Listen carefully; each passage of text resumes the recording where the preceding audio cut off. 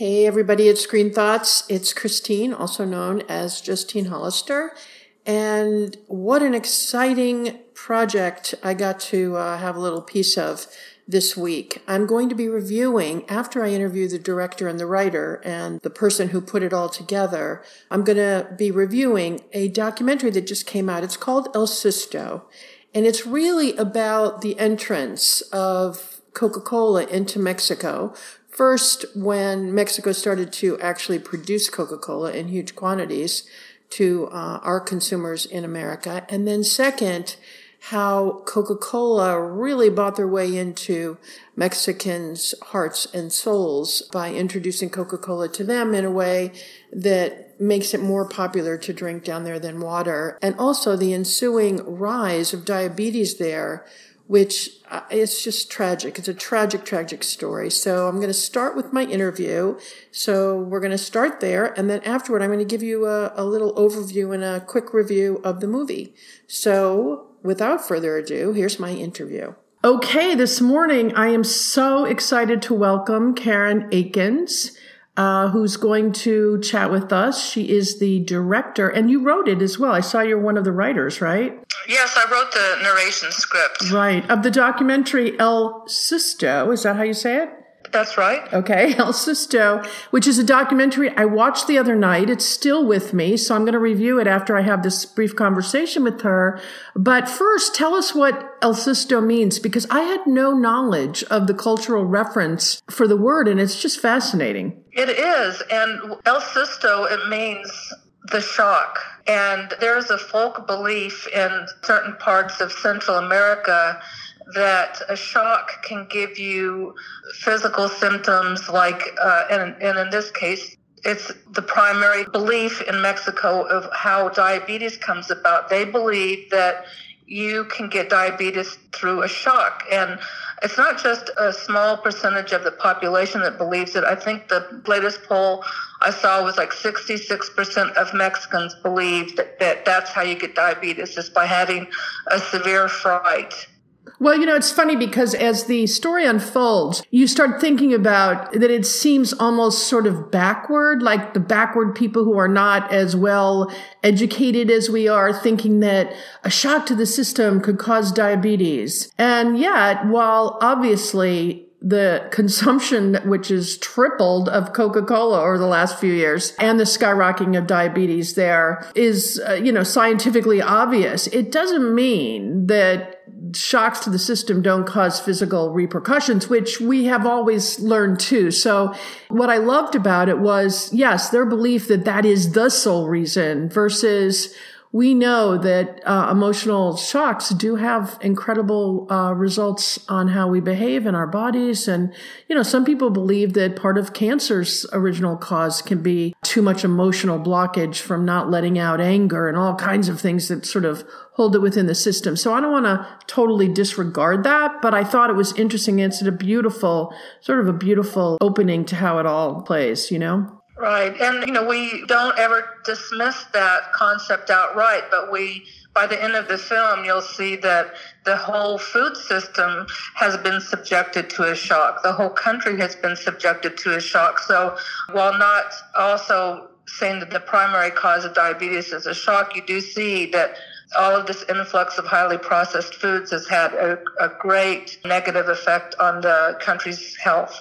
Well, I was filled with shame when I watched it. First of all, it opens with what is called, I guess, a death holiday. The film opens with this death holiday where people come, and I think maybe it's a way of also grieving and yet also addressing death without fear. And it is beautiful. I mean, the colors of these parades and the flowers and the art around, skulls that are made. It's just really, really a beautiful moment. And then it sort of goes into the statistics behind that America and Coca-Cola in this particular case in particular, although I'm sure other companies have had a major role in it as well, that Coca-Cola has brought this deadly disease to this country and spent billions of dollars making sure that they spend even more billions of dollars buying it, and with total disregard for what it did to the strength of the health of that culture. I mean, that's my summation of what the film's about. And so, you need to watch it, and I'm going to tell you how to do that at the end of my review.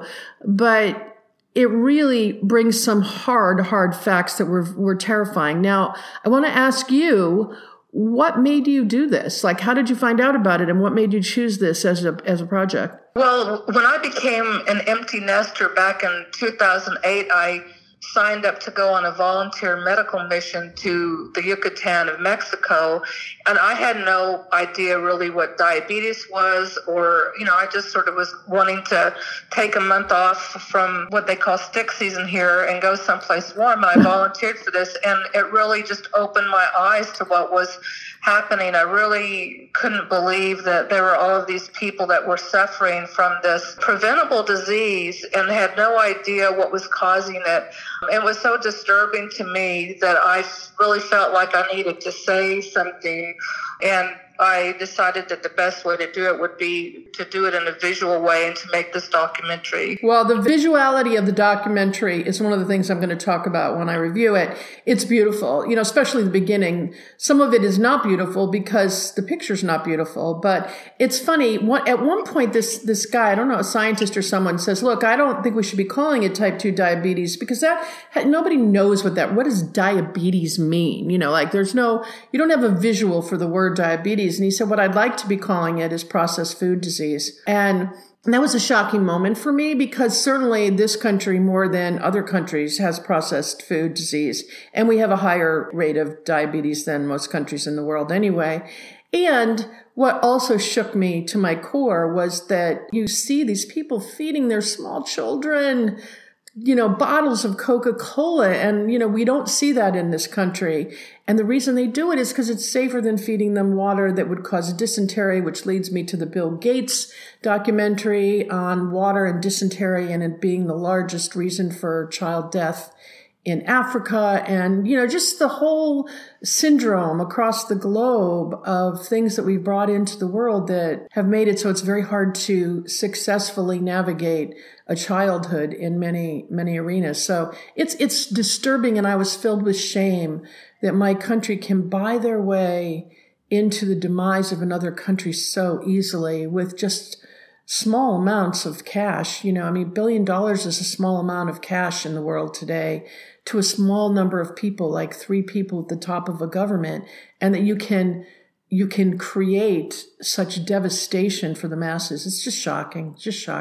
It is, and the sad thing is now it's been like that for so long. It's just cultural now. Yeah. People have habits of doing things, and nobody is questioning what they're doing. It's very mindless, and it's even harder to turn something like that around when it's so ingrained in your culture. Right. Oh, amazingly. Now, the other thing is, and I think there's so many of these incredible points that are made. This used to be a country that subsisted on rice and beans, and now they subsist on pizza and hamburgers. And I was like, oh my God, what have we done? And then I thought, we didn't do it to Canada.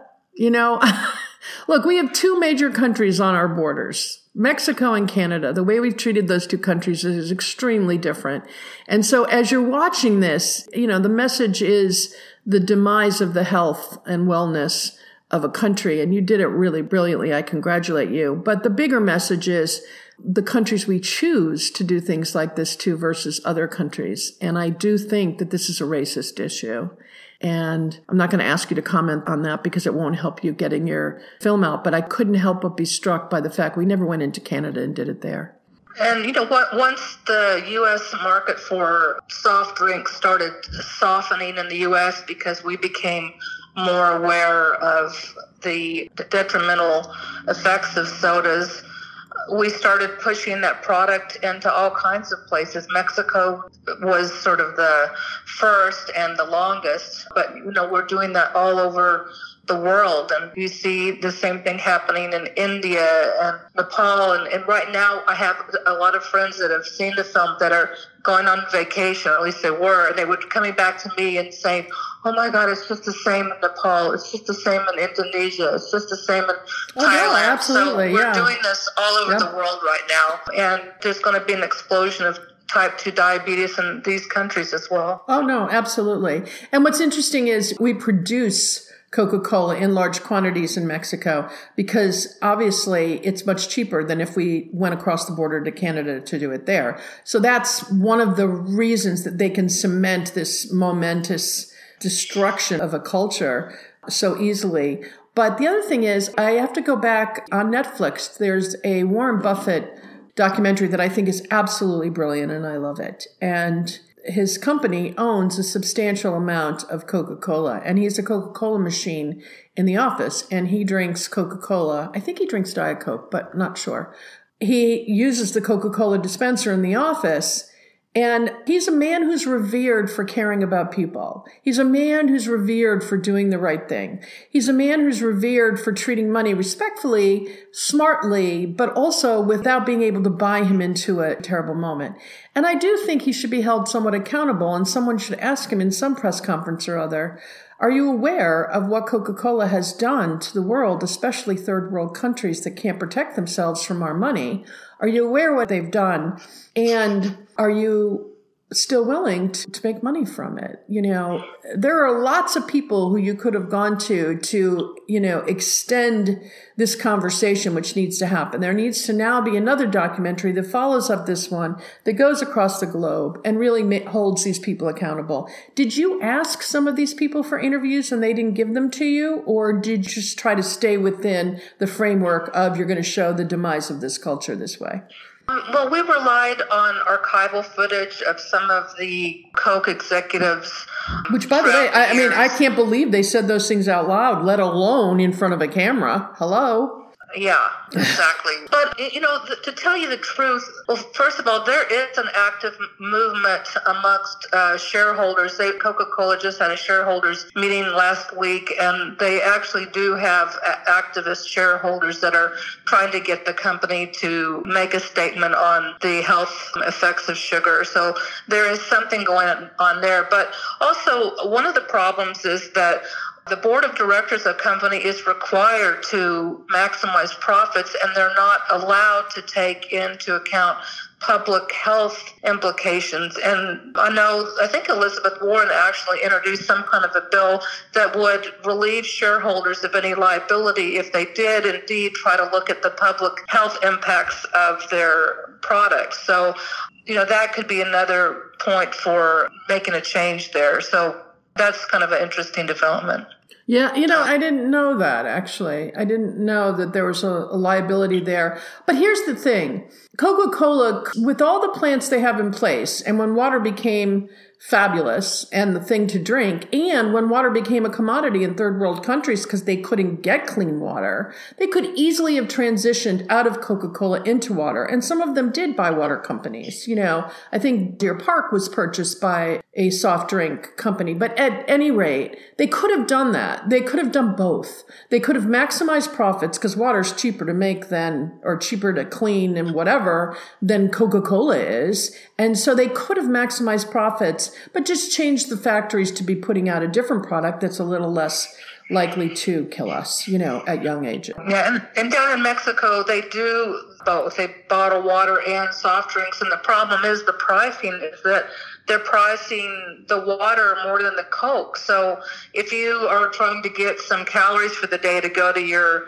job, your manual labor job, you know, you're looking at those two things. The Coke's cheaper, and it's going to give you some energy. And which one are you going to select off the shelf? I'm going to pick the Coke if I'm trying to feed my family on $5 a day. You know, no question. Yeah. I mean, I get it. I mean, totally. There's so many moments that are obvious, but you hadn't thought them through. So they become critical to the success of the film that you've done. It's an hour and 15 minutes. It's definitely worth the watch. And after we hang up, I'm going to go over it a little more with everybody from Screen Thoughts. But I do want to ask you a couple things. First of all, you're launching this in the middle of a pandemic. And so your ability to get it out is not as easy as it would be if all the film festivals were happening and everything else. But on the other side of that coin, I'm in marketing as my day job. So on the other side of that coin, it's also a good opportunity because now, you know, using social media and everything else levels the playing field. You know, So you'll be able to not be criticized or judged on the fact that it didn't get into a lot of film festivals, because you can't get into them now anyway. And so you can get it out there. I want to know, like, did you want to hold off for a year? What did you think? You know, you're going ahead and we're going to do everything we can to make sure a lot of people see this. And the way you can see it is there's a website. You can go, you can pay $10 and you can view the film. And I hope that our listeners will do that. And I'm sure they will. And I'm sure we can get the word out for you. But what was your thought? I mean, well, we had premiered in London in December, and we were having a nice run in the Netherlands, and we had plans for a U.S. premiere at the beginning of April, which got canceled. And so my thought was, we had a lot of people in the States and in the public health community that have been waiting to watch it. And I thought, well, we would just go ahead and open it up for a week and put the film up online. And it's also a way to support a struggling film festival that here in Vermont that had its spring festival canceled. So it's a way to kind of support the local film community, and also in a very limited way, to get the film out and seen, and hopefully people will start talking about it. And what the next steps are, nobody knows. Nobody really knows when the movie theaters are going to open up, who's going to survive. But then again, filmmakers don't want to just put everything straight to digital. So this was sort of a baby step towards putting things out there digitally. Oh, good. Yeah. Well, congratulations. Congratulations on opening my eyes to something I had no idea was happening, even though I should have. Congratulations for making me feel really bad when this is a time I really want. Well done. Yeah, well done. Thanks a lot. Really looking forward to talking with you about what's your next project. Are you working on something that's going to make me feel bad again? I mean, what are you working on now? Okay, no, I was just going to say, you at the end of the film, I really hope that you are inspired. That I know that it's a troubling movie, but there's a very hopeful sign. And in many ways, Mexico is now leading the world in public health policy. No, you know what? How smart for you to bring that up. Yeah. At the end, it does show that the Mexicans may not continue to lie down and let us step all over them the way we have been. But at this moment in time, when our government and our politics is so divisive, it's very, very hard to watch something like that and feel good about being an American, which you already are not feeling good about. So, but you're right. At the end, it does show that Mexico may try to stand up to us. I just know that I've tried to stand up inside my own country, and that's not working so well. So I'm really not sure how good they're going to be at being able to stop what is a massive, massive semi running through their country, owned by us. Right. Well, they're trying to change the narrative, and I think, if they can inspire the rest of us to, go against powerful forces, even when we think we don't have a chance, I think that might be a message we need to take away. Karen, that is a point well taken, and I think we probably should end with that. But you didn't answer the question. Are you working on another project? No, I'm not. I will probably spend another year trying to market this one and get it out there. And something else would have to really bother me a lot for me to spend that much time and effort. So I don't know what that thing is. Well, I can give you a list of 10 things inside the United States that you could take a look at. So we'll have to talk another time about all that. But thanks for spending this time with me, and congratulations. What an important film. And, if nothing more at this point in time in our lives, we just want to do something important. So let's hope we can get some people to watch it for you.